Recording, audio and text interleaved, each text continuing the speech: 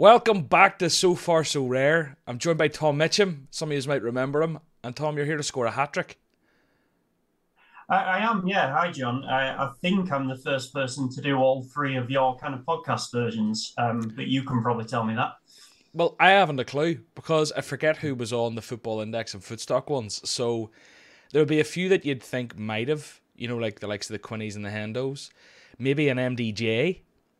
Maybe. Maybe. I'm actually, do you know that one's came? I reckon an MDJ. MDJ's been the first guest on a couple of them, so I wouldn't be surprised if that's happened. But I'm going to award you the first person to do it, unless any of them come out and at me on social. So congratulations. But we're here today. I've been away for a month. There's been no So Far So Rare podcast, but we've loads to talk about. We're going to talk about the timing of So Rare's marketing with the football just around the corner, and seemingly we're not seeing too much. I've sold my uniques. We'll talk about that. You play a bit of MLB. You want to tell us why people should play and why they shouldn't play it. Collections we'll talk about. I got a little gift from Sorare. I bought it on the shop and it arrived. And then obviously, I'm going to tell you a wee story. You're going to pump some players. You're going to give us a feature for Sorare. And we're going to play a little game. So that's what we're at. Does that sound good? Cool. Yeah, let's do it. I'm going to be honest, right? Last night, me and my dad were sculling cans until about 2 o'clock. And then I went to bed. And honestly, I wasn't going to set an alarm. And then I was like, because I'm so used to like not having things to do. Like I haven't had anything in my schedule. And I said, I better check my calendar for tomorrow. Just like what I have to do. And I saw this at 11. And I was like, oh, fuck. But I feel great. I say we were sculling cans. I didn't have too many, but it was still a wee moment of panic. Right. I'm going to open with this. I got my shirt. This is a bit of a negative one to start on, right? It should be positive. I got, whenever they dropped, was it 100 shirts or something onto their club thing? Not the signed ones. Now I wish it held out for the signed ones. They all look amazing. But I got a mystery jersey, right? A bit of uproar, people thinking, we backhander John Ellis getting the jersey. What are the chances, right?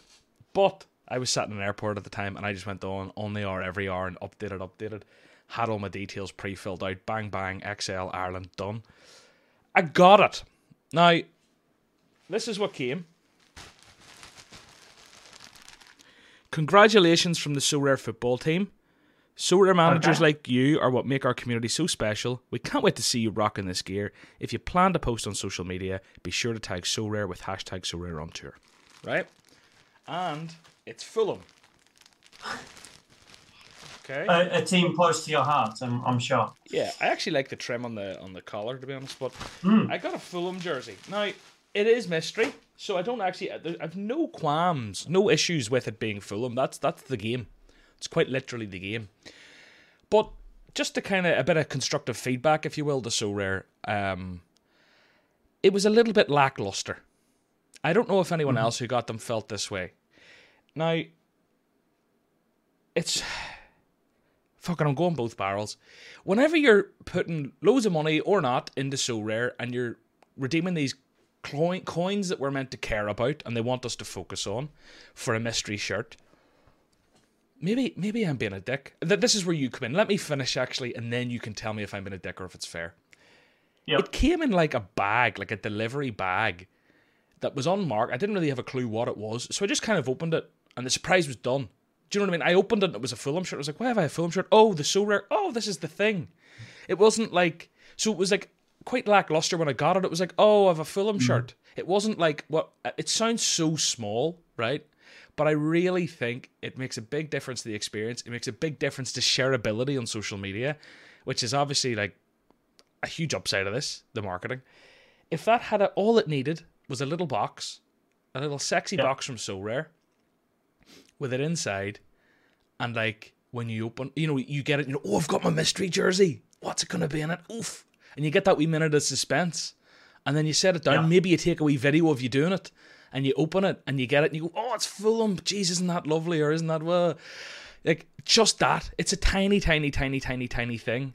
But you know that the biggest and best and, like, the best companies now, I don't know who do that, or like I don't know who the main ones are, Classic Football Shirts or someone, I don't know. That's how they're gonna do it. It's like there's no reason why So Rare shouldn't be doing like that. I feel like it feels a bit rushed. Like I got this is the last thing I'll say on it. remember there was the Prin NFT, so PRINFT, Yep. so print kind of thing. I got like an Erling Haaland, my Erling Haaland card of that in a thing, in a frame. Now, they were a startup worth whatever, not really even approved, probably just guys in their garage having a bit of crack on the weekend to try and start something. You see the way it came out? It was in a box, personalised with my name on it, my manager name. Now maybe it's different because I was an influencer and they wanted it to look that way, because sometimes you get things from them and they put your name on it if it's from big companies to influencers. All that to say, there's no reason it could have been in a sexy little box. That if it was a signed shirt displays the certificate of authenticity. If it's not, it doesn't. That's my ramble. I just think it could have been done better. Yeah, and I think that's fair enough, because so it's something that I actually do a bit for my job. And nowadays on eBay or Amazon, or there's a lot of companies out there where they'll just provide personalized items for you. So Sorare could make one nice image, it could just be a nice image of a footballer with a little bit of text on there saying, here's your Sorare shirt that you won. Congratulations, can't wait to see you rocking it. And they could get those boxes created for, probably £1 or £2 per box. They just order 2, 3, 500 of them off one of these companies. They'll get them within a few days. And you could just have like a custom Sorare box. Stuff like that is 10 a penny nowadays. I mean, so we just had a live event last week, my company, and we ordered some flyers. We ordered some IRL cards. So we have like virtual cards, a bit like Sorare cards, and we ordered physical versions of them that are like 2 or 3 foot high. And we ordered some merch, and we got all that just off the internet, making orders, getting it in within a week or so. So yeah, shirt presentation boxes would be absolutely no difficulty to order in bulk. Probably only have to do it once or twice, and then yeah, as you say, it just makes it a bit more special, doesn't it, when it turns up? I've ordered one of those mystery football shirts in the past, and it did come in quite a nice black branded box. I think the other thing on it as well, and this might be a bit too much effort possibly with the amount they're going to send out, but maybe they need to think about, okay, these shirts are going to the UK, therefore we need to give them a shirt that isn't a UK football team. Like, to me, so I'm sat here in Yorkshire, if they send me a Leeds United shirt, I'm not a Leeds fan, I'm going to be really disappointed. If they send me any shirt from the Croatian League or the French Second Division or wherever, it's more exciting because I look at it and go, oh, hold on, who's this team? Oh, okay, it's them. I'll have a look on Sorare data, maybe I'll buy some players. What's interesting about their history? Are there any Burnley players who used to play for them? A bit of a personal connection for me. I just, like you say, it's just those little touches, isn't it? I think they can be a little bit more smart about it. But that's about putting resource to it. So is this an intern getting a couple of hours to get all this done, or is there someone actually doing it as a task with deliverables? I mean, that's probably the golden question there, I guess. The devil's in the detail with it. Now, yes, it's a good start. So again, I'm not shitting on it necessarily in a big way, because like they've done it, they've delivered them, and I actually came out. To be fair, it's probably been 6 weeks, but it doesn't matter. It's here. I think it's just like, and I'm sure they know this. This isn't like they're going to listen if they do and go, oh my God, he's right. I just think it was probably they decided, oh, we should do this. Let's get it done, and rushed it. But you're right. Yeah. It's like, maybe, I don't know if that is too much to ask, but in terms of like satisfying the customer, which is what any business should probably be about, it's like, if you, as you say, here, I have a Fulham one. If I walk around in that, people will go like, he's wearing a Fulham top. Yeah. If it was a Liverpool one, they'd think, oh, John's a Liverpool fan. If it's a United one, Chelsea one, Man City one, I know it's Ireland, but Ireland, UK, kind of English football is prominent. If that's a Lorient, Nantes kit, fucking Rennes kit, Cagliari, pick any random team around Europe, I'd be much more likely to wear it. Yeah. I don't know if I'll ever wear that. No, but I will now because I feel like I should. I might be doing a short someday about a Fulham player and I'll ping it on. Or maybe I'll play 5-a-side in a Fulham kit one time. But yeah, I once got a Basel. I think I went on Sports Direct. I needed a white football shirt, and they had the Basel kit for like £5, so I bought it. And every time I've worn that virtually, be it here or abroad on holiday, someone will sort of look at the badge, or they'll come and say, "Oh, you a Basel fan, or are you Swiss?" So, it just has that sort of extra level of interest. Whereas if I'm in Spain on holiday and I'm wearing a Leeds shirt, so are 20 other people around the pool. It's not as interesting. So yeah, to me, if it's a mystery football jersey, you want it to be as kind of mysterious as possible, almost. Well, we talked about that for 10 minutes, which you didn't plan, but I think it is an interesting one, or like it's just a small wee detail. The big thing we're going to talk about today, and I think, look, why not just do it, is the timing of their marketing. So you messaged me about this, and that's why we're doing this. I thought it is an interesting topic. You used to work at Footstock. I remember back in the day. So you've been in this type of company that's around football now. It was a very different time, maybe, in terms of that was just around COVID, maybe.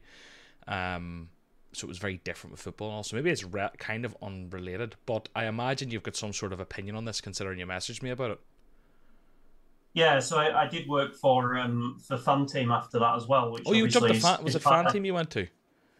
After Footstock, yeah. So they're kind of Europe's biggest daily fantasy site. So that's probably one where it's a bit more, I guess, relevant to this.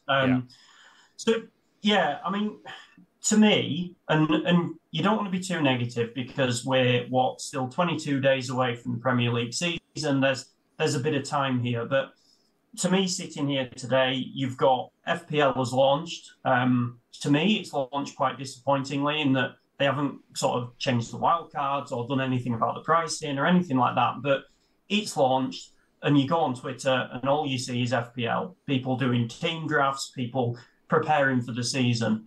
You've then got Bet365. I don't know if you've seen this one, but Bet365, which actually is fancy software that's provided by FanTeam for Bet365, they're running a 500k free-to-enter FPL fantasy contest. So it's basically the same as FPL, but it's on Bet365. Like if you go on their homepage now, it's sat there.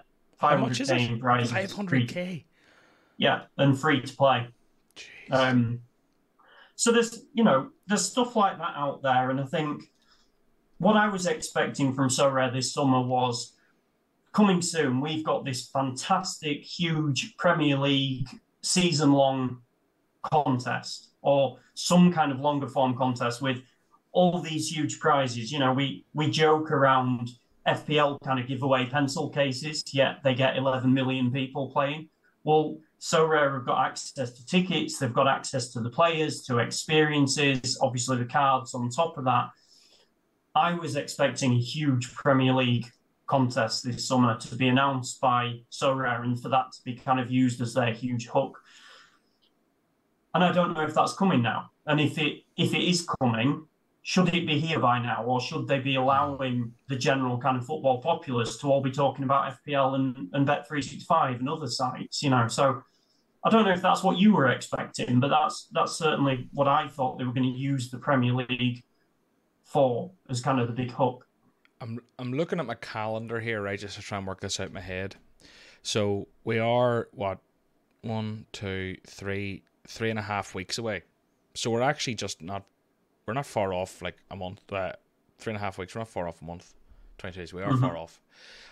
I'm trying to do maths in my head, right, while I'm trying to also vocalize in a podcast. It's not doing great. So I completely agree that I expect a marquee Premier League competition that's free to play with bigger prizes than FPL. Now, Bet365 coming out with $500,000 prize money shows that's Bet365. There's no reason in my mind where Sorare can't have like something that big, considering the value of the company and the revenue and blah, blah, blah. They could do a really, really huge marquee thing.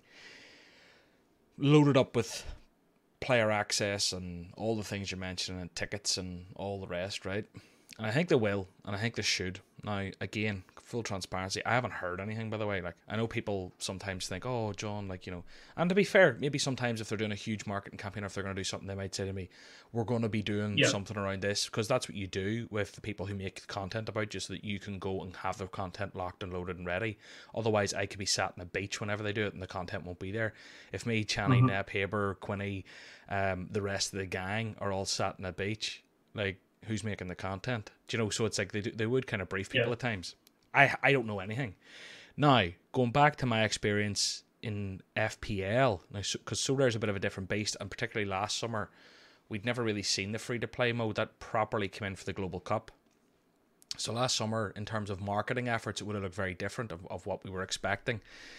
If I go to my time at Fantasy Football Hub, so like last year, I ran Fantasy Football Hub's YouTube channel with Alex from July the 1st, and we ended up canning it or dropping it at about January or February this year to focus on my own content. That was post-World Cup when my own channel was doing it, and I said, look, we don't have time for two anymore, which was a shame because we did enjoy the FPL stuff. But last summer, we basically had just quit our jobs and we needed to make revenue, so we were like, right, this is our the Fantasy Football Hub, we can make enough money here to kind of tread water until the Sorare channel does its thing. So we started producing content. Now the season last year I think kicked off on the 5th of August or 6th of August because it was like my mum's birthday. I was in London at Fantasy Football Fest at the time. I think it was the 5th or 6th, and we started pumping out FPL content in maybe, I think the first videos maybe went out the 12th or 13th of July. So 3 weeks kind of in advance. And the traffic was not there. It just wasn't there. And it was nuclear. I mean, nuclear that final week. Like, if I had the graph, I'd show you. It was like you're bobbing along for 2.5 weeks, 2 weeks, and the final third week, it just went nuclear. And you see the day before the Premier League launched, it was like, I can't remember the numbers, but I think on that day we might have done, I could pull this out of my arse, it might have been 1 million long form views. I can't remember. It was like shit tons of views on that final day, but it really just like went bing. It wasn't like a gradual thing. So the way I look at that is, if Sorare have done their research, whoever their marketing department or whatever, whoever decides these things, maybe they've realised that interest peaks massively the week before, and that's when we should lean in.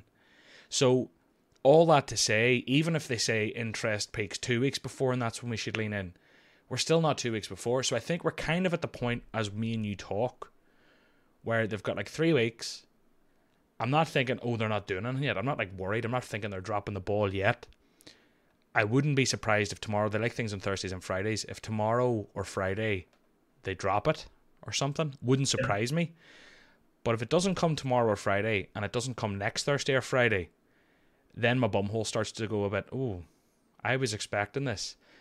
The last thing I will say to you on this ramble is, we know that this Fate wallet and Cash wallet is imminent, is probably strong. I don't think they've alluded to it being imminent.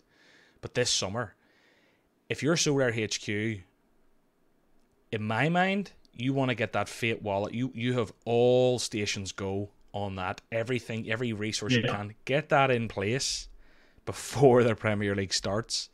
Then do your marketing push so that every new person you sign up can go and chuck a tenner in like that.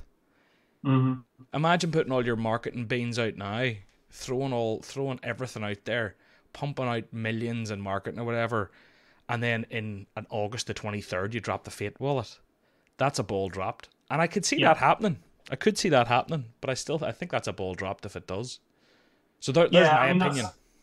Yeah, it's a challenge, isn't it? Because I'm sure they wanted the Fiat wallet ready probably right now, sort of in advance of the European season. And as with anything kind of, that big a tech change, it may well be taking a little bit longer than they planned. I mean, I do agree with you. I think there definitely is time. I think what I'd like to see, and as you say, it might come on Friday, is at least have a coming soon, or a teaser announcement or something like that, so that when people start to talk to me about FPL or whatever their plans are for the new season over the next couple of weeks, I can then say to them, oh, well, Sorare are doing this huge thing, and I know you haven't done it before, but it's launching on this day, and the kind of experiences that they do, and then I could, you can talk about Zidane and the Liverpool.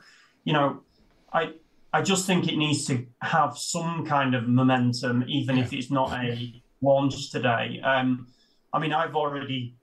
So I think what some people do, and maybe this is kind of the more hardcore audience who may well already know about Sorare, is they look at the season coming up and think, right, what platforms am I going to be involved in this season? So I've already turned down one Fantrax League, for example, because it had a different scoring system to the other platforms I'm involved in. And I know that it's just going to get too much. Whereas, like, because FPL came out first and then the Bet365 thing, I'm already registered for them. And then the one that got launched a little bit later, I've said, sorry, can't do it.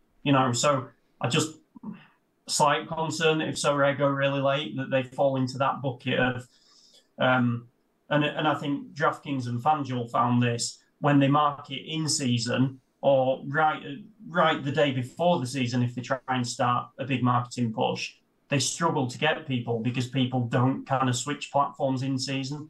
So that to me is why it needs to come beforehand. At least a teaser or something to give us the confidence it's coming and to be able to talk about it.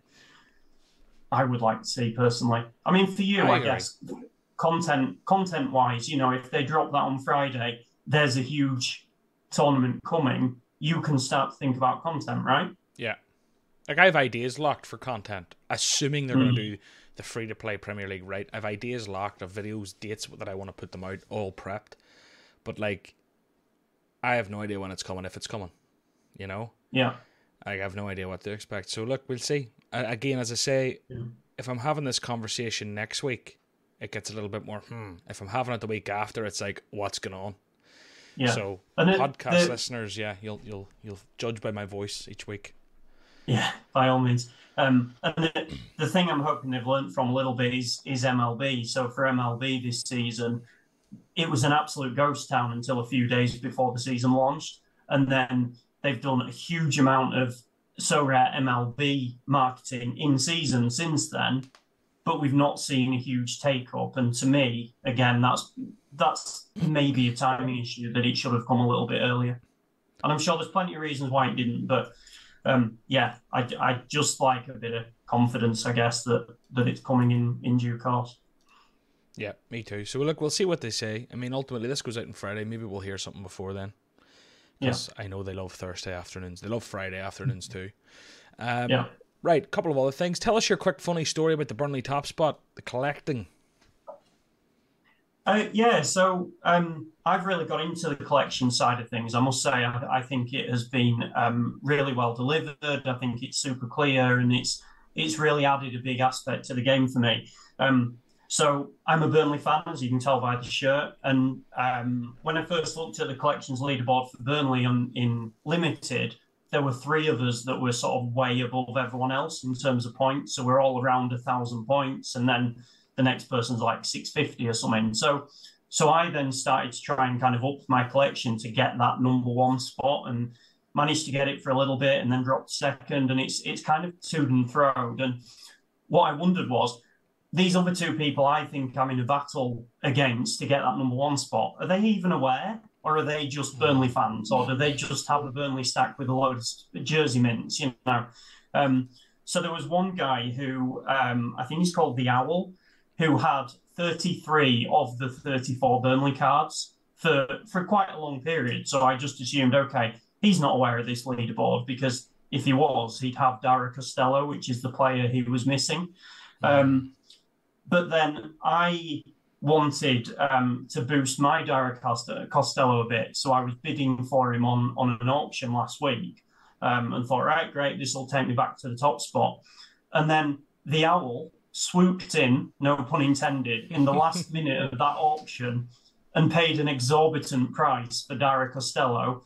So he's now got the full collection. He's now jumped back to the top of the leaderboard. And it's like, okay, you've only done that because you're fully aware of this little 3-way battle we've got going on. I then screwed myself by giving away a jersey mint stupidly cheap by accident. Oh, no. I think I had about 8 Darko Cherlinovs, who's kind of a bit part player at Burnley.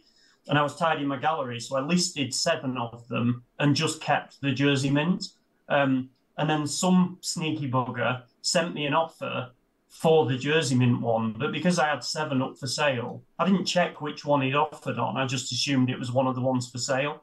Yeah. And it wasn't. It was the jersey mint. So I sold the jersey mint for like 70 pence or something. No. So yeah, I've got a bit of work to do again now. Yeah. Do you know what? Looking at it now, between you and the Owl, it's not like either of you have particularly many one-offs or jersey mints. So you could probably catch him if you just stick 50 quid at it, you know, but or whatever, you know, because there'll be people out there. I find with the Villarreal one, which I just kind of went on, I've kind of went off it a bit because a few people who had cards I wanted just kind of were taking the pish. But, you know, people like, I was offering 10x the floor for like cards, and they're like, no, I want 50x. I'm like, piss off, I don't care that much, lad. So I'm saying you throw 50 quid at it for I think if I was like in second, I'd be more likely to be like, all right, just take it, just take my money. But that's degenerate and not the way it should be done. Yeah, I've thrown a bit of money at it already, I must admit. And I bought a lot of these Burnley cards at a really bad time. So I think I started collecting Burnley cards in like November, December time. So like you've got a Josh Brownhill there that I've probably paid 180 quid for that's now £4.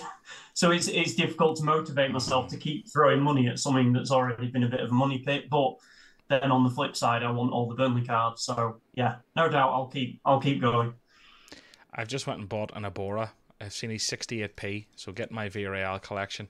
The thing that, do you know what kind of put me off? I was all motivated to take top spot, my Villarreal one, and then the guy who actually is top spot, basically, I'm not going to say he got there out of luck, but he's one of these like guys who just collects everything. So he has loads. Before collecting was thing, he had loads of jersey mints of everyone, and he's just like, no, I'm not selling any. Sorry. And I'm like, oh, well, you took out like, I don't know, 10 jersey mints out of the 24-man squad or 28-man squad. Yeah. So it kind of demoralized me a little bit. But now that I click on it, what I do like about the collections thing is, like, there's another one there. I've spunk on a few quid here. I'm sorry. I'll share my screen so at least people can see what I'm at. There's a few. I like the way it tells you, like, you can starting at. It's like, oh well, he's only 290. All right, well, okay, I'm in. I wouldn't have put the effort in to go and look, but like, if any of these are starting at like tiny money, like, there we go. I'm gonna get a Danny Rabba now because it's starting at. It just makes it so. It makes it so easy, doesn't it? If you know you need like 40 points to get to the next XP level, and it says there's 4 players starting at 68 pence, you just buy them, don't you? Whereas, as you say, if it didn't tell you that, you're not going to go into the market and try and work out what the floor price is for each player and which ones you should buy because they're the cheapest. And, you know, that kind of UX on all the collection stuff, I think, is probably the best thing they've done in a long time. I have a quick question. Do you know the answer to this? Is Basilbot like a baddie? Is Basilbot one of these bots that steals everyone's stuff, or is Basilbot like a goodie? He's been a goodie for me. So while I've been tidying my gallery, I think it was on a Sorare data pod, someone mentioned that you send him an offer for his Sorare and Mbappe, and then he counters with how much he'll give you for your card. So I've just sold quite a lot to Basil, and it was a really nice, easy process. Okay. Well, Basil I bought a card whenever I could have paid 20p more to get it off someone else if he was a baddie. Anyway, right, collections we've had a wee chat about. Let me get us back to here, and we're going to talk about... I sold my uniques. That's what we're going to talk about. I sold not all 3, I sold 2. I sold Benjamin Andre and Nicholas Dorsch. I got 2.325 ETH or something. I was surprised how quickly the offers come in. I actually listed them both. I listed Dorsch at 1 ETH and Andre at 1.25. Price to sell. And then quickly got a couple of offers. Went, oh, too low. So went up and then ended up getting an extra. Instead of just selling them both at full price, got that plus an extra 0.1. So 2.35. Why did I sell my uniques? Because I had them all last season and I didn't actually look, but I won the square root of fuck all. And I wasn't really prioritizing or caring about like unique kickoff. I didn't really play All-Star or Champion D2. So with that said, what was the point in me having champion midfielders that are uniques? I bought them. A Dorsch I got very unlucky with, and to be honest with you, I think I'll look back at that Dorsch sale and go, should have given him another 6 months, but I've given him like a year and a half, and he ruptures this and pulls that and breaks this, and he's at like 2-3 like injuries back to back to back. It's heartbreaking for the lad, and he is a good scorer in the game, so that could be one I kick myself about. Benjamin Andre's also been a really good scorer last season, but I just don't have the gallery to utilise it. So that 2.35 ETH now, I could just go and buy a rare Kimmich. Yeah. And when you put it like that's the question. Yeah, that's the question, isn't it? What's the plan for this ETH? Because I did see that you were listing quite a bit and rejigging your gallery. Is this a collection-based plan or other avenue? There is no plan, right? I've got 3.36 ETH now, and I probably have another 50 cards still up for sale. Surprised at the liquidity. And the other thing is, because I'm not desperate to sell, I'm being really hard and I'm squeezing every penny out. People are offering me a 10 or less, and I'm just saying no. People are offering, on big trade, like I'm just nah. This is my price. I'm giving a wee bit off at times, or like Hoodwink came at me looking for the 10% off for Diego Oliveira. I've also decided to sell a lot of my Asian cards. Do you know what it is? Asian and MLS. Every season I try and get into it. Every season I can't.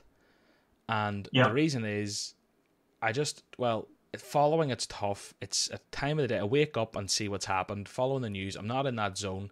And on top of that, I just think I want a bit of time off when the summer comes now. Yeah. I've actually missed set my lineups for a week or two now, which I'm kind of gutted about. A week or two strong, two game weeks, so like one real week, because I missed the deadline move. I went to do it yesterday. I was like, oh, oops, because that's how like out of the loop I've been. But yeah, what's the plan with the money? Part of me has half a mind to withdraw some, to be honest. I don't really know. Part of me thinks I could withdraw some, take a bit off the table. Part of me thinks I could just go and buy a Kimmich.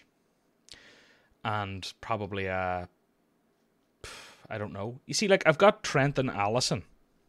So for like a champion lineup, I kind of like the idea of Trent, Allison, and Van Dijk, or Trent, Allison. I have Gakpo. I feel like I've Jota. I feel like I've a couple of Liverpool guys there. I really want Szoboszlai or McAllister, but I just don't know which one of them is going to hit the ground running, and which one of them is going to like not, and which one of them is going to be a good scorer, and which one of them's not, or will both just be shit at scoring, because Liverpool midfielders have been a dead spot for a while. I'd like to do that. The hints seem to be that McAllister will kind of hit the ground running more in terms of appearances, I think, from what I've listened to and read. As you say, the challenge is which one's going to be a good scorer, if either. They're tricky of the Liverpool midfield. I also saw like a Robertson super rare sniffing around at like 0.8. I don't know what you could get it for. I imagine a little bit of money off. But then he's been injured a good bit in the last couple of seasons, and it's one of those that one of my bigger regrets on So Rare over the years was there was a trade I was offered a while back. I completely forget the player involved. But I had the chance to trade one of my super rares that went down in value massively. Who the fuck was it? But Robertson super rare was one of the cards that I was offered. Now, this was before he went on an absolute stormer about a year ago. It was probably last summer. And I said no, and then he went out in 100, 93, 90. This was like 100, like literally a year ago. He didn't hit the same heights last season. I don't know if in the last year he's even hit a 100 score. Let me just check. I'm trying to sort his graph on Sorare data. He's hit a 98. But it's like, all that to say, 29, he did have... Am I full of shit? I'm talking as if Robertson was injured all the time. He had a wee spell. He's only missed 3 other games in the last year. But he is prone to a random sub-appearance. Yeah, that's the thing, isn't it? He tends to, just every now and then, seems to get rotated in some of the easier games, which probably makes it feel like he's away more than he is, because it tends to be ones, in FPL or Sorare or wherever, where you actually wanted to play him, and then you see Simicast or whoever on the team sheet, and it's like... So all that, these are the things going on in my mind. I could end up with like an Allison, Trent, Robertson super rare stack in defence, and then I've got like the likes of Rafael Leao or Kulusevski. Kulusevski's not a good enough score, but I'm thinking like if you buy a Harry Kane, or like there's things I could do there. I've also got like a load of Real Madrid guys, so I've got like Vinicius Jr., Jude Bellingham, who you're probably going to use for under 23s, but I've also got like Toni Kroos, and I've got Joselu now, Rudiger, I've got Courtois, so I feel like I should pick up an Eder Militao. So there's a lot in my mind. They're the little bits and stuff I want. I kind of want to create like elite champion lineups. I think that's where my heart's at, not even challenger. And then the last thing I'll say to you, and then I'll let you speak for once, is I have a lot to say. It's been a month. Every season, right? Every season, I've been around this block a while in terms of different football products. Excitement's probably going to peak in the next couple of weeks, and prices are probably going to rise. And in a month, prices historically could probably start to come back somewhere towards reality. So it's about that discipline and about trusting that and going like, okay, everyone's going to get all excited and want to do the new season, and so am I. I want Kimmich for game week 1. I want whoever for game week 1. Mm-hmm. But if I just give it 6 weeks, are these prices going to come down? I think the challenging thing this summer is a lot of it depends on what we've talked about, right? So what impact does the Fiat wallet have? What impact does the big Premier League contest either coming or not coming have? Because if all that lands next week, potentially in 6 weeks, prices could be nicely above where they are. If none of that lands and they start peddling out 23, 24 cards across every European league in 6 weeks' time, we all know what's going to happen to the prices. So I think there's, as always with Sorare, there's a lot of extra variables, isn't there? But I think Fiat Wallet and the Premier League push, marketing push, are huge variables. So it's really difficult to know. Tricky one. So I think I'll just keep selling, seeing what I've got. I'm selling bump. I'm selling shite that I really have no bid. I have no bid, no interest, no, what's the word? No right, no something owning. The cards that I have no use for, cards that I never use. Yeah. No reason. Can I filter this? Let me see. So I want to filter this by that, and I want to filter by cards sold, right? So what I've sold is, Manuel Benson sold 12 hours ago. Oh, really? Yeah. Mbaizo, Yunus Musa, a couple of limiteds are out the door. Boris Tomiak, super rare. Brown Odor, rare. Never played him once. Joe Willock, rare. Never played him. Kevin Denke, Bjorn Meyer, a lot of people liked, but I wasn't playing him. So they're who I've sold so far, plus my 2 uniques. Maybe this only tells us direct sales, not like offers. Yeah, I do think that Manuel Benson's a good sell. By the way, yeah, he's getting all the hype, but he only started 13 or played 13 games last season. Yes, he scored the same wonder goal about 6 times from the edge of the box, but in terms of minutes, and it'll be even worse in Premier League in terms of minutes. He's fairly limited. It'll be a frustrating hold, in my opinion. Yeah, he's one of those that I won as a reward and had last season. And part of me, hoarded a lot of rewards thinking, for these cap divisions, there'll be a week where I go, Sorare Data's lineup builder, suggest a lineup, and it'll pick one of these. Vojvoda kept coming up, or, there'll be these wee random guys who have, 32 L15s who everyone expects to start, and, there'll be a week where it's okay, Benson should start this week, and he's playing against Luton, and, Watani. And it was I'd rather just have them, but just hoarding. I was just I don't need. I never use half these guys. I should sell them and get stuff that actually wins me things. Everyone at home's just having oh my god, John's finally worked it out after 2 years of doing this wrong. But anyway, so many uniques. You play a bit of Sorare MLB. Now I'm going to tell you all a little quick story, and then I'm going to let you go off on one, right, about why people should and shouldn't play it. And listen, now guys, if you don't care about MLB, you need to hear this, right? That sounds like such a little hook to try and keep them here. I don't care. Skip if you don't care. But ultimately, I do not follow MLB. I do not watch MLB. I do not follow news on MLB. I do not care about MLB, really. In the last 2 months on Sorare, MLB, now, albeit, yes, when a game first came out, I bought Acuna Jr., I bought Otani, I way overpaid, I bought Sandy Alcantara, I bought Lewis Robert, Mookie Betts, Trey Turner. So they were kind of who I bought. Did I buy? No. And then I bought Edwin Diaz, who's been out this season, and Clayton Kershaw, right? Through just buying those, and last season winning a couple, I won Christian Yelich, Willie Adames, Kevin Plawecki, Morjon. I won a Jake McCarthy rare, right? Then this season, coming into this season, I bought Vinny Pasquantino, Hunter Green, and Julio Rodriguez because I met them, and I was I want cards of them. Now, since then, I bought Emmanuel Clase and Devin Williams, and I bought a Freddie Freeman. Nice. Through that, and other than just picking names that everyone says is good, I've won limited Alec Thomas, Kevin Biggio, Buck Farmer, Brian Reynolds, Chris Sale, Cal Quantrill, Jaron Duran, Biggio, Yelich, Kurlkoff, Volpe, Anderson, Pagan, Mart, and I've won 3 rare cards. Luis Severino, Mike Yastrzemski or something, and Brandon Drury. all that to say, by using the Sorare Data MLB lineup builder and nothing else, I'm winning cards like every week. Mm-hmm. It's mental. Yeah, it's actually mad. Yeah. So I haven't really followed baseball closely since, like, I remember Mike Trout and Bryce Harper were kind of rookies coming into the league. So that's what, 10 years ago, probably. And then I just decided this off season, right, I'm going to have a look at, could I compete in Sorare MLB? So quick look at the scoring matrix, identified what kind of players are going to score well. And then I literally just bought players based on MLB stats from last season. So I kind of built a gallery over the winter. And then since the season has started, like, I'm obsessed with baseball now. Like, the first thing I do every morning is look at how my Sorare teams have done, because obviously a lot of the games are overnight. I watch so MLB put on YouTube 8-minute highlight packages for every game. So I watch the Angels game every morning on YouTube. Pretty much first thing I do. Yeah. No way. Who's at the MLB? What?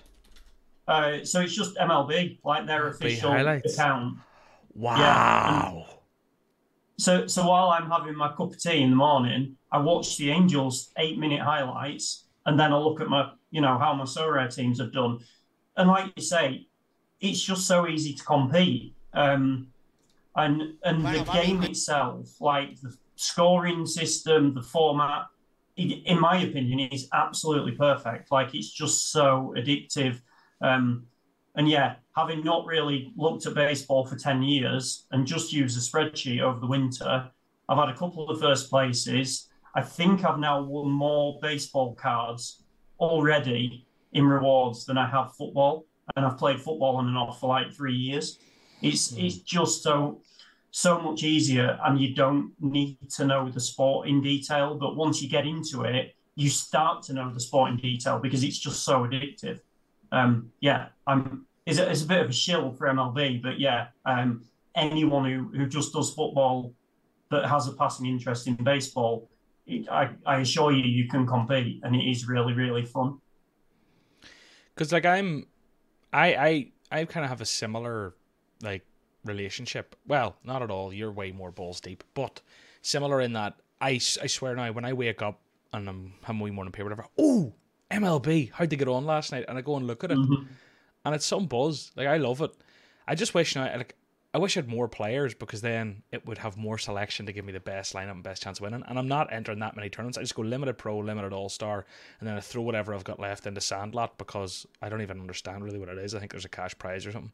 Like, that's the level I'm at. But still, the buzz I get by looking and seeing that my lineup's over 200 points and everyone has a game left, I'm like, oh, I have a chance. But the highlights there, I will legitimately get into watching them. Particularly, like, I'm a big Julio Rodriguez fan, and he smashed the home run derby, and so we'll definitely be watching the Mariners highlights. But it'll be good to see like the likes of Ohtani and what he's at, and I have a Ronald Acuna Jr. like the 1 of 1,000, so or 5,000, so I should probably be watching him. So I normally watch the Angels one because that used to be my team when I followed it, and obviously there is Ohtani and Trout. But then I've started watching the Reds as well, because they've got Ellie De La Cruz, who's like the big. Is that Cincinnati? Just come up. Yeah, and they've just brought another guy up who apparently is going to be fantastic. They're just such a young, kind of exciting team that little highlights package of their game is just so much fun every morning. Yeah. So like, all that to say, if you're not into it, you're not into it. But I never thought I'd be into it. And it's great. It's almost like, we're not gambling, but it's like a little lottery when you don't even understand the game. Sorare did his lineup builder, if you're a member anyway, you have access to it. If you're not premium, sign up using the code John Nellis or the link below. But that lineup builder is just winning me rewards. It sounds like I'm being paid to say this. I'm being paid to tell you about Sorare Data, but I'm not being paid to say this bit. Like, the MLB lineup builder is just like a cheat. It's insane. Right. We have a load more to talk about. I know we're going to go down other segues, but it's time for me to give you the story of the week, Tom. Now, this story of the week is a little bit different. We've had some time, so I have a couple of stories. So I'm going to give you 2 topics, and you can pick one. Everyone at home, pick in your mind which one you want to hear, and then be disappointed or elated whenever he picks.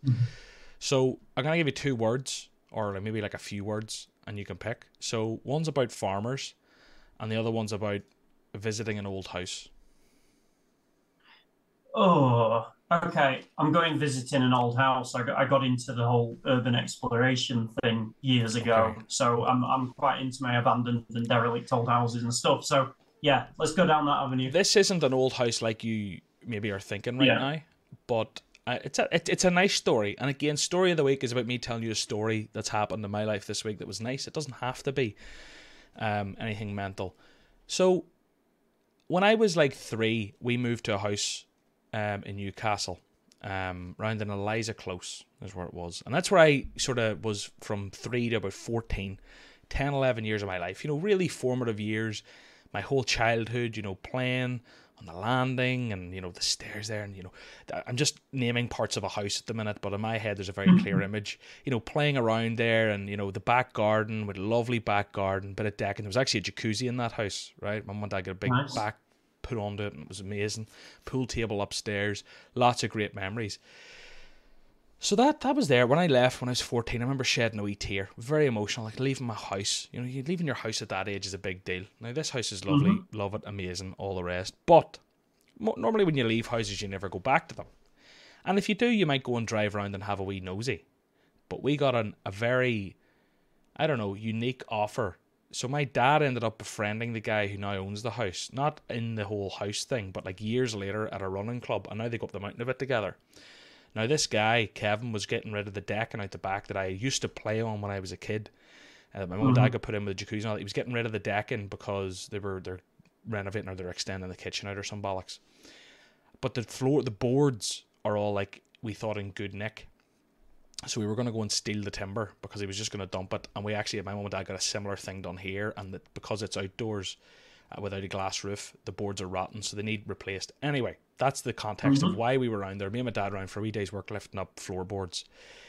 I was over the moon. I thought I was going to be there for 8 hours lifting floorboards and snapping screws out of them and whatever else. Turns out the boards were like firewood. They were snapping and cracking and they were split. So we ended up there an hour and a half and left. Anyway, all that context to tell you, I was in my childhood home. And it was so fucking cool. Like, everyone probably has that house in their mind. But like, the kitchen was the same size and shape. I actually was a wee bit creepy. I hope they're not listening. I opened their hall cupboard and our heights were still on the inside of the door. Yeah. Our heights were on the inside of the door. And then I went to the toilet. The bathroom, they haven't changed it. It's proper old school. It's like a 90s bathroom, like the taps and all. The same bathroom that I used to bath in as a kid. And when I was walking back in the room, my bedroom when I was a kid, my mum and dad basically, you know, they weren't like fucking poor by any means. There was a jacuzzi there. But years before that, you know, instead of like getting like painters or decorators in to do the whole like beautiful like kids artwork, they literally like stuck up masking tape and like painted random coloured shapes on the walls and then like paint their crap at art, but the effort was 10 out of 10. And then I had like a wee stencil thing and I was like colouring in stencils. There's all this shit artwork on the walls, but they'd put like built-in wardrobes over it. But they'd since, because they're renovating the house, took out the built-in wardrobe. So this wall was there that was like the wall of my bedroom from like 4 to 8 or whatever the fuck it was. And the shitty, I took a photo of it to show you what I mean by how crap the artwork is. You can't really see, but you know, like this type of stuff. Can you see? Yeah. Like random shapes on the walls, and if you zoom right, you can see like the wee stencil things I'm on about. Yeah. So like, just like really surreal. That was my story of the week. I visited my childhood home, but that went on longer than I expected. But it was just a really weird, surreal kind of thing to do. So there you go. That's pretty cool. So we bought. So this house was exactly 200 years old when we purchased it. You definitely and it had just been. Well, we'll see. But it had just been basically fully renovated. So it's like being in a new house, but it's 200 years old. And one thing they gave us when we moved in, they knocked down an old fireplace and a wood brick fell out and it had been signed by the guy who built the house. So it's this wood brick and it says, I, Joseph Smith or whatever, in the year 1821, built this house on this land. And they like presented that to us on the day we moved in. So that's like, you know, up and framed. And yeah, that was really cool because it feels like a brand new house. But there's a guy had scribbled on this brick 200 years ago. So yeah, it's that's nice. The real story of the week. That's fucking class. Yeah, it's pretty cool. That's unreal. That's got me thinking. I wonder if there's anything like really weird and old I've found. Nothing's jumping out, but I'm sure there is. I'm trying to think. We've got definitely the one bit they didn't renovate was the cellar. So there's this really dark, grim cellar that we just don't use. And my missus had a doll, one of these super realistic dolls, a bit like a Chucky type thing. Yeah. So I've put that sat at the bottom of the stairs in the cellar. Oh, and I'm just waiting for someone to actually open that door and find it. I'm such a child. No, that's top tier shithousery, because that is like like you explain your house being 200 years old and wooden bricks, and then like a cellar that's old and rotten and no one uses it. You definitely are like the setting of like a haunted, like horrible movie. What's that movie called? Insidious or something. That's what I picture your house. Anyway, maybe next week people will hear about the farmers, because that was drama. Pump permission. I want you to pump 3 players for us. Now, if you can, ideally an under 23, a bargain in your opinion, and then any player you want, but just pump 3 players for us, and you've absolute permission to pump the shit, make people feel FOMO, make them go and buy them even though they shouldn't. Everyone's been warned.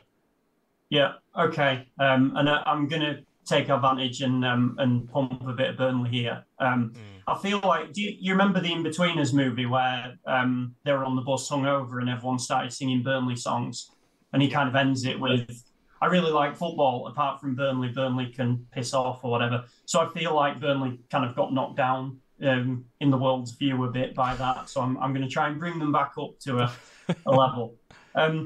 So the under 23 is Anas Sorare, which I'm sure is a name that a lot of people are familiar with. He's been a pretty good forward over the last year.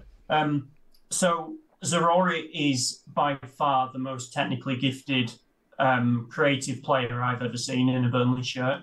Although I will caveat it, and you might remember this, I am a bit of a sucker for a guy with tricky feet. Like, I like a tricky winger. So I've had obsessions before with Delafeu when he was at Everton, with Boufal, who was at Southampton for 3 years and did one good thing in that whole time. Brian Diaz is another one. So I might be, rose-tinted glasses here a little bit, because Sorare is another tricky winger who can beat a man, which is kind of my thing. But yeah, former Belgium youth international. He's now in the Morocco setup, so you've got kind of some international coverage there. He'll be at AFCON, I assume, this winter. Has a bit of an AA game to him, and just the level of composure for I think he's 22. The level of composure he shows when he gets a chance or when he's beating a man is just outstanding. And obviously, with us moving into the Premier League, I think this season could go one way or the other. He could show straight away just how good he can be, or he might take a season to adapt. But I think as kind of a long-term play, he's just so gifted. And if he can just stay on the straight and narrow and use those gifts in the right way, I don't think he'll be at Burnley much longer. He is unbelievable. And Benson, obviously, is the name that a lot of people will know because he kept scoring wonder goals last season. But the impact Sorare had over the whole season, game by game, is 5x what Benson had, in my opinion. So, yeah, Sorare is my under 23 pump. I like it. I've heard him before. I remember whenever he was at Charleroi. I remember hearing about him there.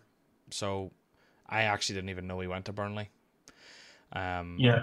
Because I didn't really follow Burnley. And then now I do. So no, it's good. It's class that he's stepped up and he's shown there too. Who's your next player? Yeah, so my bargain, and this is the last Burnley one, and then I'll move on. So the second Burnley one is Hjalmar Ekdal. So we bought him in January from Sweden. So he's a Swedish international. He slotted in straight away at centre-back and looked every bit as good as Jordan Bayer and Taylor Harwood-Bellis that we also had. And he then got injured fairly quickly. So he's only played a handful of games for Burnley, but you could just see straight away he's very AA suited. There's a lot of possession, there's a lot of passing, there's a lot of marauding out of defence and playing kind of key passes. And because he only played a few games, and I've been listening to like FPL podcast previews and stuff, and they're kind of, will Burnley have Bayer and Alberkeel or Ekdal? Who will be kind of the second central defender? Well, Ekdal is a Swedish international, and he is absolutely fantastic. So that's your answer. In terms of his Sorare price, because he played so few games. So this morning I had a quick check. He was £3 for a limited, 28 quid for a rare. When you compare that to Bayer, who's £8 for a limited, 77 for a rare, and Taylor Howard-Bellis was similar, Ekdal's just as good as those guys, in my opinion, and his price has been held back by how few games he played, but he's slotted in so well. I think Burnley will still play the possession game against the bottom 10 sides in the Premier League. And I really think there's some big scores coming from Bayer and Ekdal. So Ekdal is the budget option there. You see, I like it because I will look at Burnley and I'm like every championship team that comes up, I go, oh yeah, they're going to get whopped, right? It's just like, without even knowing anything, that's what I go to. I'm like, oh, this is bad for them. But like, I hear you, like if they can put up a fight in some games or whatever else, like Ekdal there at that price, his AA game is ridiculous. His average AA over the all time is like 20 points. It's like 20.3. And like you can see there in that run he had that you're on about, you're talking 45, 41 AA, 33, 30, 36, 39, 24. Like big AA games. And he had a wee assist, a goal, and a goal line clearance in there. So there's a 96, a 93, and an 81 sniffing about. Big scores. I mean, if you're a limited player for a couple of quid, there's worse places to go. And even as a wee rare to bolster out, like there's only 14 rares. That's going to be a problem. But yeah, I like it. Hjalmar Ekdal. Love it. He's only 24 too. What injury did he have? It was a shoulder. I don't know if he did something after, but it was some kind of shoulder thing. Well, he was back on the bench for Sweden. He was back on the bench for Sweden. So like he'll be back. Yeah, I think he was ready before the season finished, but because we'd wrapped the league up, we didn't rush anyone back. So, there's no injury concern currently, anyway. See, I'm here now, I'm kind of like, geez, I want to buy an Ekdal. I have no business buying an Ekdal. I'm not buying an Ekdal. I know. Anyway, who's our third player? Yeah, last one. So I think this name's probably a bit better known, is Fabian Rees. So he was playing for Holstein Kiel in the German second division last season.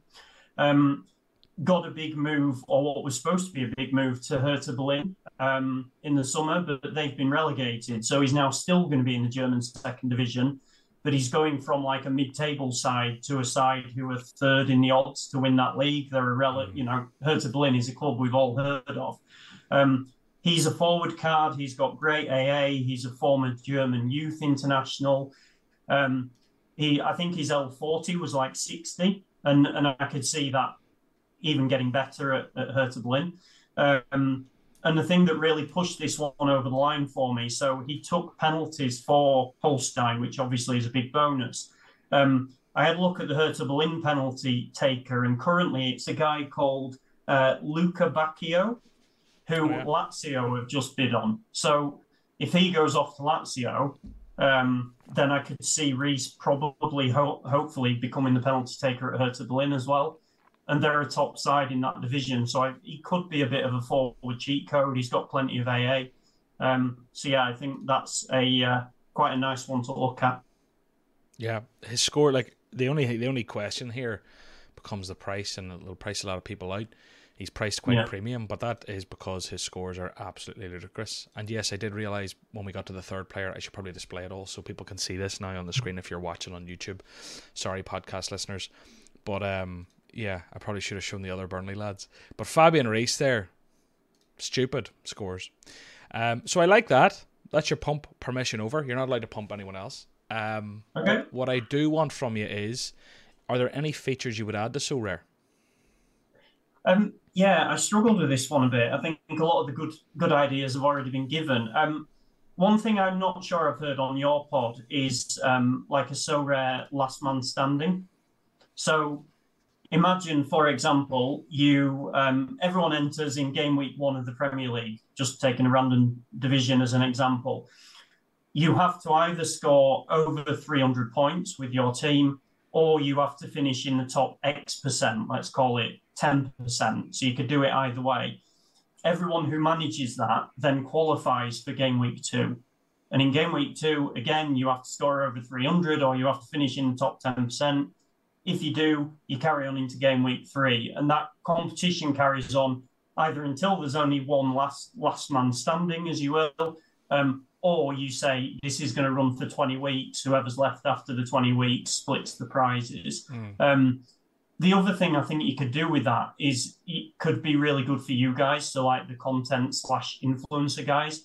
Imagine if you had like a little 15-man league with you and Haber and Quinny and all the big guys where you're all in a little last man standing competition. I think that could help generate some really good content and kind of rivalry between you guys potentially. Yeah. So I haven't kind of fleshed it out properly, but some kind of last man standing format is really popular on other fantasy sites and I think could work with Sorare. I like it. And it brings up a wider point for me. What I love the idea about that, or, even with like the Sorare megas of the world, where it's like, you've got the little side games where you can kind of like, the score is 42. Who's going to score 42 this week? It's just the little bolt-ons, the little side bits. They're like, oh, I'll play that. Yeah. Oh, here, who am I doing for this? Oh, who do I think is going to score 100 this week? Oh, who do I do that? It's just as many little fun little things to engage with. And like having something like that running, it's kind of like an FPL whenever they bring in the cup. It's like that sort of cup or knockout style thing, last man standing idea. I like it. I do. I think it would be really engaging. And from a content perspective, if you could set one up yourself, or if they set an influencer one up to kick it off or promote it, it could be fun. Because I remember, like, who was it did it before? I'm sorry, I'm like not giving anyone any credit. It's just been a long time. The Sorare Influencer League. I like the idea of that, kind of. I did like the idea of it. I just maybe I didn't have like a place to like galvanize my community or whatever. But like the idea of like you kind of pick who you think's going to win, and then if that content creator win, you might get a share of the spoils type of thing. Yeah, it's fun. It could also just help the market, stimulate the market a little 100%. Bit as well. Because say you get through the first 4 rounds, and then the 5th round is a midweek, and you look and go, oh crap, I've got no decent fixtures. You might buy a couple of players, if you get into it. So there's benefits to Sorare there as well. So, I just think something like that, or a cup, as you mentioned. I think little side things like that would be really nice and relatively easy from a tech point of view, you would think. Yep, I agree. So let's hope they do that someday. We didn't put out for questions this week because I knew it was the first one back. I'm going to have a million things to talk about. But I'll put out for listeners' questions for next week. Fun episode coming. Thanks again to Sorare Data. They support this podcast. You can sign up using the link below or code John Nellis. I'll get paid if you do, which would be amazing. Even if you're free, if you upgrade, you can use that code. And if you do sign up using it, you'll get 2 weeks free at the top tier to try everything out. Right. Let's see your picks for the Cap Cup. What 3 players are you going for? Matsuyama was the last guest. Feels like a lifetime ago. He ended up scoring 15 points. Renato Augusto, Yamamoto, and Salvador Ferrer came in with 15 points they were 15 points better than the cap. Tom, who are you going for this weekend? Yes. So similar to you, I've kind of taken the summer off because I'm not big on MLS and Asia. So I've very much relied on Sorare Data for this. So I've used the pick scores and tried to find a bit of value. So tying into the plug there. So these players are a bit random, but in defense, I have a guy called Yorgo Pelumbi, who plays for, if I could read my writing, Varazdin in the Croatian league. Spell his name? Pellumbi. Yorgo Pelumbi. Yes. I believe Albanian defender in the Croatian league, L15 of 43, according to Sorare Data. He's rare, he's only £17. He is an under 23 and he has a good fixture. And that's about all I can tell you about him. Wait, there Gorica play this weekend? Do I have someone who plays for them? Hope so. He plays Gorica. Yeah, no, it does say that, doesn't he? Yeah, he plays Gorica. Do I not have... Is Ivan Banic their goalkeeper?